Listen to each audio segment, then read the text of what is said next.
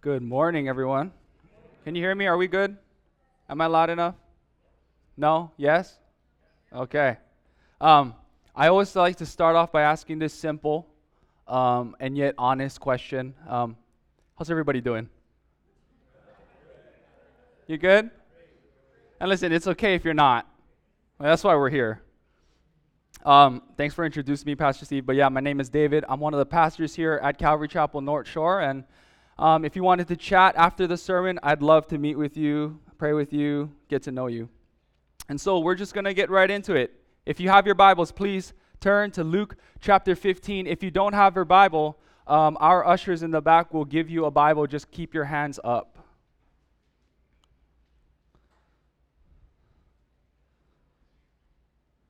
Luke 15.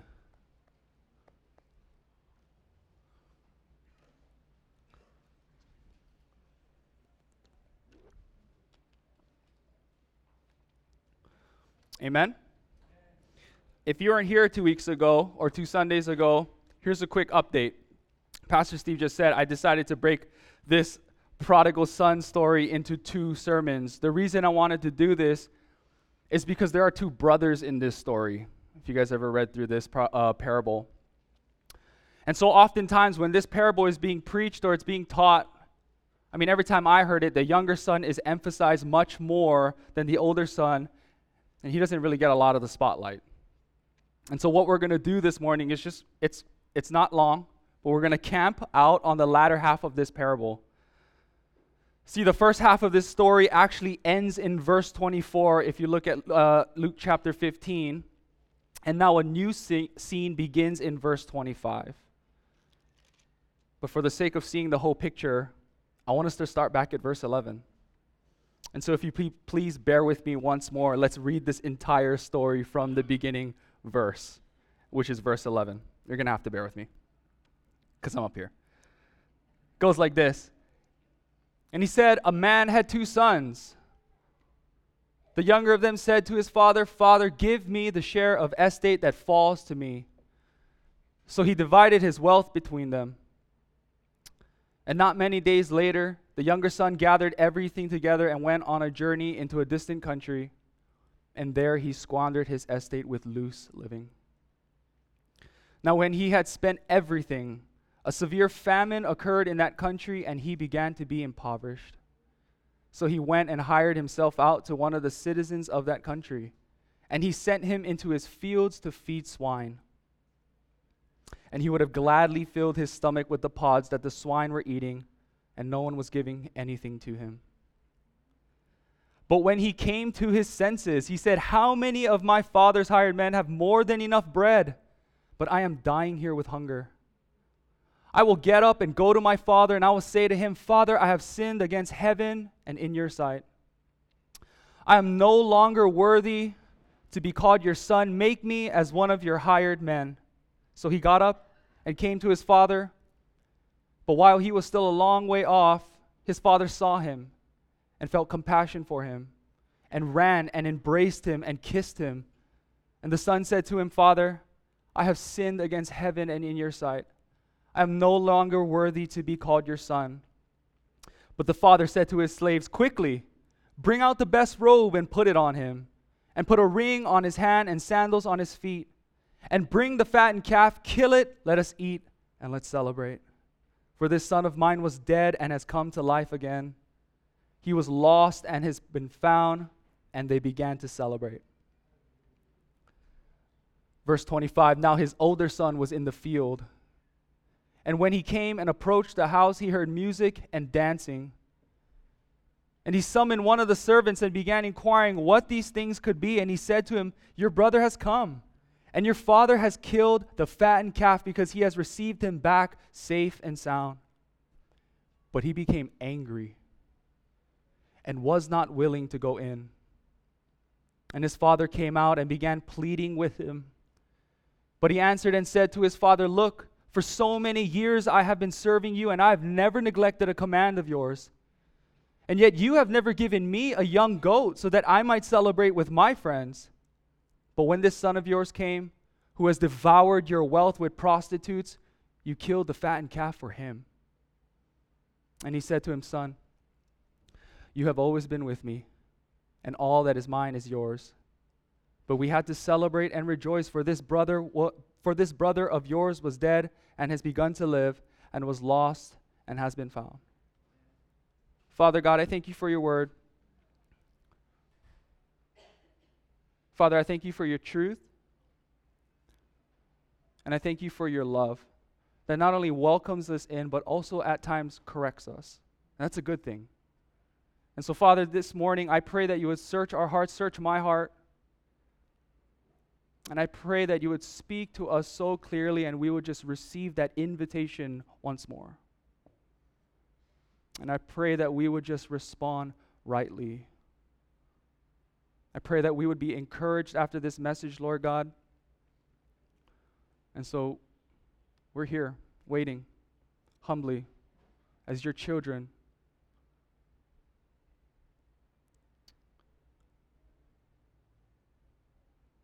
We love you, Lord. In Jesus' name, amen. I mentioned the other week that this parable was a parable that was really close to my heart. I've admitted to all of you here that I myself identify with the younger son in this story. Remember that? If you were here. Like, I went hard after my own desires. Hard. I did what I wanted to do. I chased what I wanted to chase. And over the years, it felt like I was moving further and further and further and further away from home. Right? But by God's grace, I came to my senses. Like you came to your senses. Like there came a moment in my life where I couldn't see myself doing this for much longer. And so there came a day. There came a day where the Lord met me in my lostness. Now I'm sure most of us can say, hey, that's my story. Right? Like that's my story. And that's a beautiful story because it paints the picture of the gospel. Lost sinners who are saved by a loving God. Now, if you read through Luke chapter 15, you would see that there are 3 parables in this chapter. And these 3 parables actually share a common theme, actually the same theme. They were lost and they were found. They were lost and they were found. And at the end of each finding, we also see celebration and rejoicing. There's celebration and then there's rejoicing. And if there's anything that Luke, the writer, was trying to tell us in this chapter, it's this. Ready? God rejoices over his children. And I don't think as Christians we hear that enough. So I'm going to say it again. God rejoices over you. And not because of anything you've done, but simply because you're his. Now, as much as I love a good ending, Jesus doesn't do that here. In fact, in this last parable, Jesus addresses another set of people, which is actually in verse 2. Another type of lostness. One that isn't so easily seen like the prodigal who left his home. You see, this type of lostness is much more subtle. It's not as visible outwardly, but inwardly, it's just as deadly. Now, I'm not an expert on this topic, but I'll give you what I got. And this week I was doing my study on the older brother. And last week, like I seen my check engine light come on. Not my truck. What I mean by that is God began to search my heart and expose a lot of older brother tendencies. I tell LPK all the time, I call him like, dude, I suck. He's like, I know. Nah.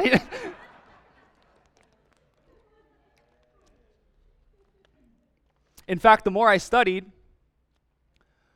the more I realized how much we actually had in common. It was almost embarrassing for me to say that this morning, but like it's crazy how similar we can be at times. You ever had that happen to you? Like, that's not me. Only to realize, oh yeah, that's me. That's what happened. And so if you don't know my story, I came here about 8 years ago, and I got radically saved. Came to a ministry called U-Turn for Christ. Yeah. And after some time there, Pastor Kwon decided to put me into a position of leadership. But what I felt myself go through, if I can be honest with you, was a transition. You see, I went from the wayward son to the one who never left home. And during that time, I seen myself go from two extremes. I went from going hard after my own desires, like I just said, to now being obedient and doing the right thing. And so if you've seen me outwardly, you would think, oh my goodness, there must be a God. Right? Like, what a transformation. But what everyone could see on the outside wasn't as noticeable as what was actually going on in the inside.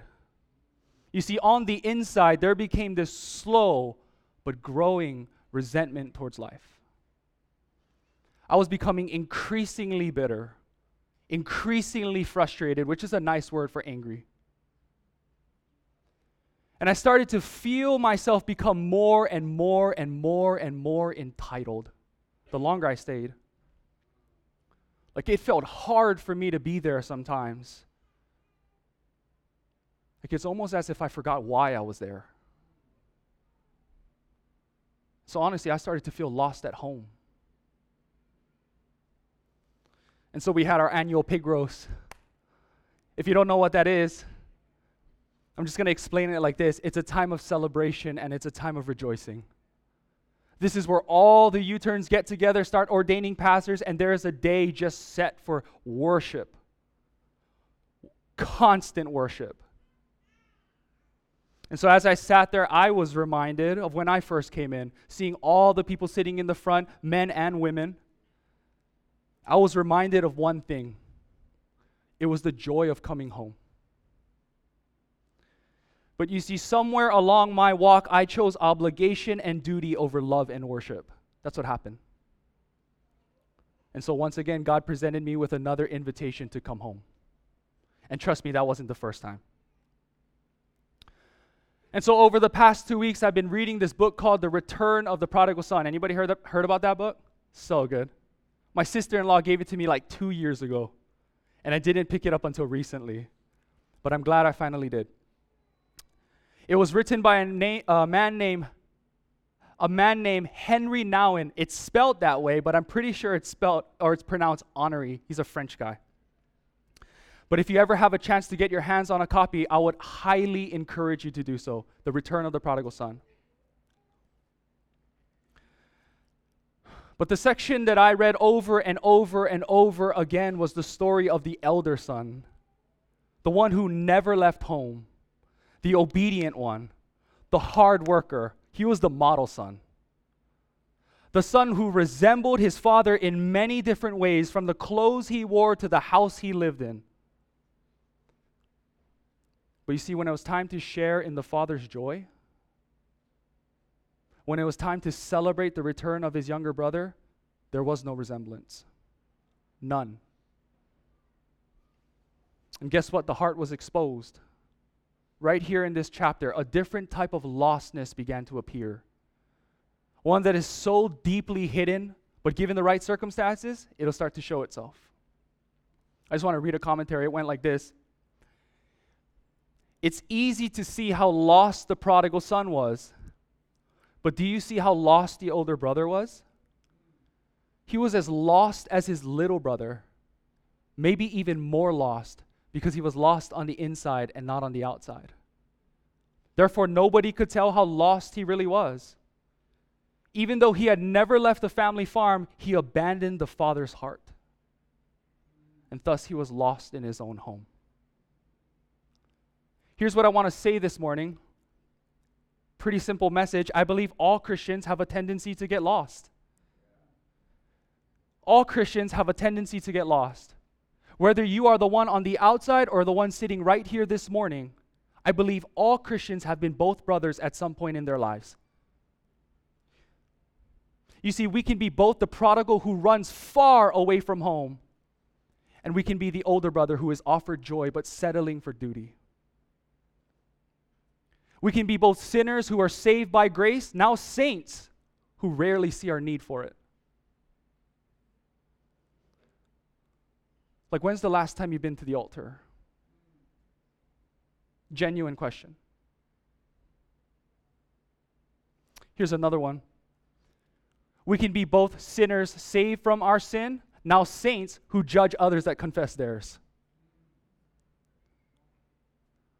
See what I mean about that check engine light thing? And for some of us here this morning, we may have come in with a heart of gratitude, like it began that way.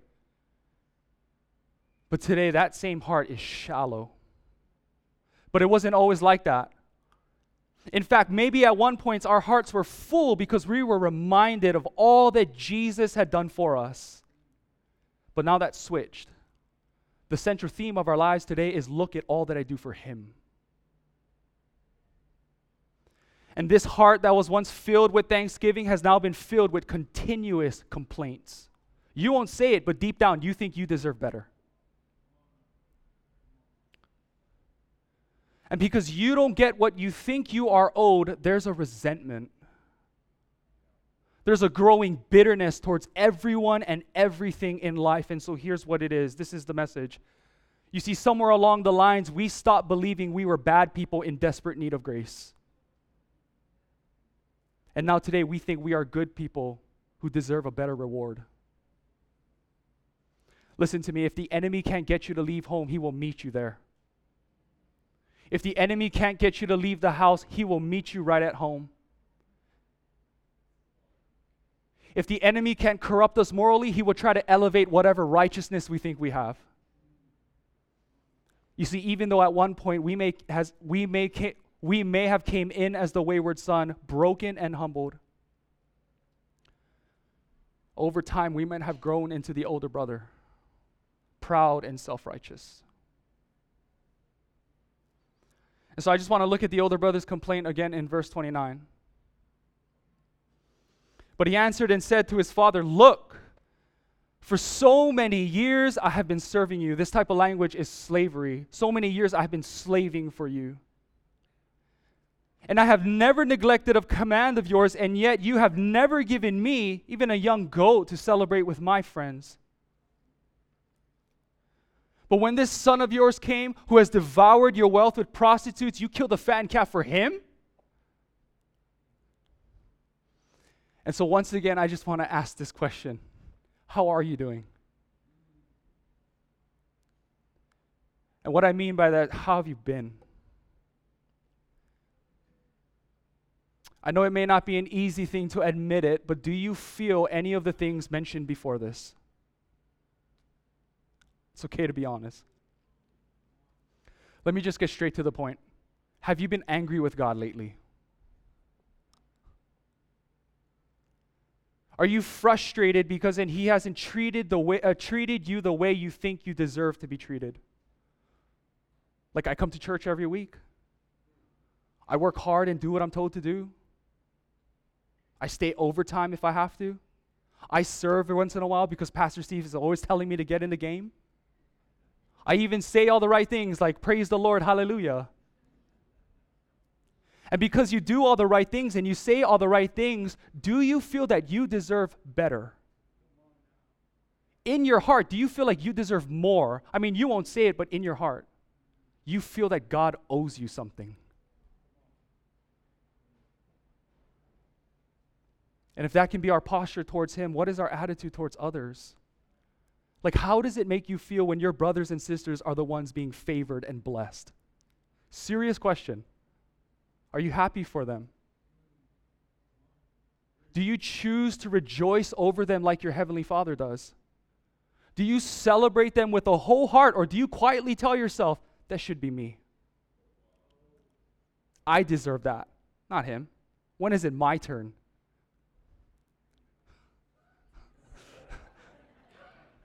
I'm going to stop there.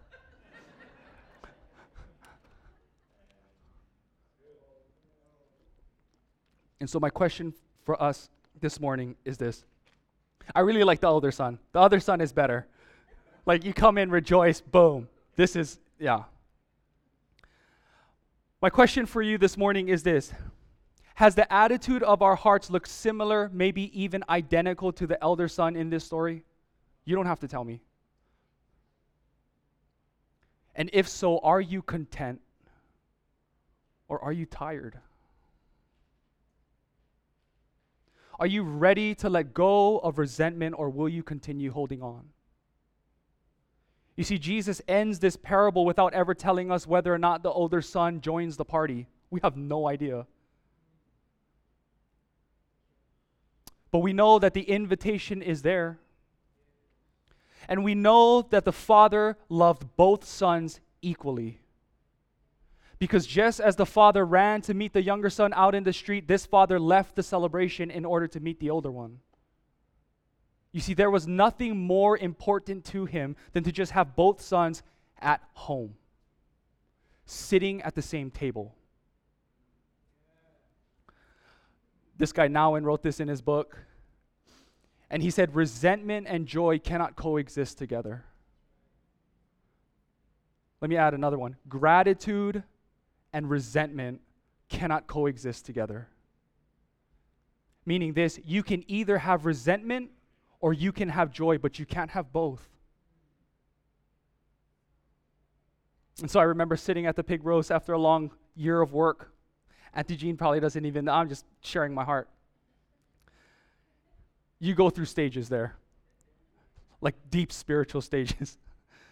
And I was reminded again of the joy when I first came home, like 2 weeks ago. Like I was just like ugly crying. See, I was reminded of a father who celebrates and rejoices over me, not because of anything I did, but simply because I'm his. I have a son now.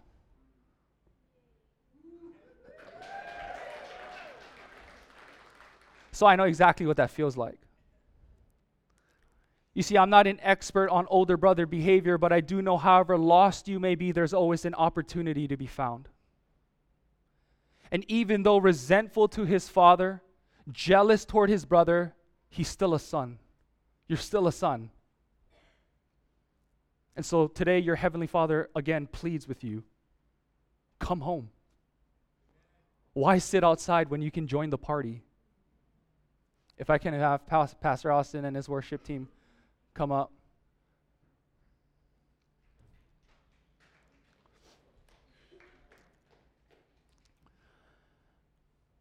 I just want to read this because I've never seen it this way before. Maybe you have, I'm not sure. This parable told by Jesus, this isn't mine. This parable told by Jesus is really a story of three sons. There was a lost son who ran away and returned home. And there was the son who was lost at home. And lastly, there was the son who told the story. Jesus is the younger son who left his father's home to come and rescue sinners in a distant land. And he is also the true older brother that resembles the father's heart. He said, if you've seen me, you've seen the Father. Not to condemn those who make their way back home, but to welcome them, embrace them, and celebrate them as they were once lost, but now they are found. If you would please stand. We're going to worship. If that's you this morning, guys, the invitation is super simple. Repent and come home. Amen? Father, we bless you. And we thank you for your Son, Jesus Christ, whom you sent in our place to die for our sins, Lord. Thank you, God, that you not only saved us from death, but you have also given us life. God, you don't owe us anything. You gave us everything. And so this morning, Lord, we just pray, Lord, that you would give us again a heart of gratitude, that we would repent of any self-righteous behavior, and we would come back as that humbled son, broken and embraced by you. Father, thank you for this morning, Lord. I pray that all of our hearts, Lord God, will once again turn back to you.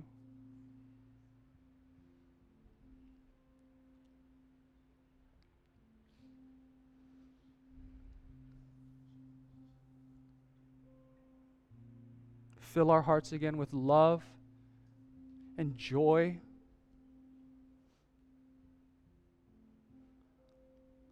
And let us celebrate and rejoice because you are good. We want you, Lord, and nothing else. And so we just pray all these things in Jesus' name. Amen.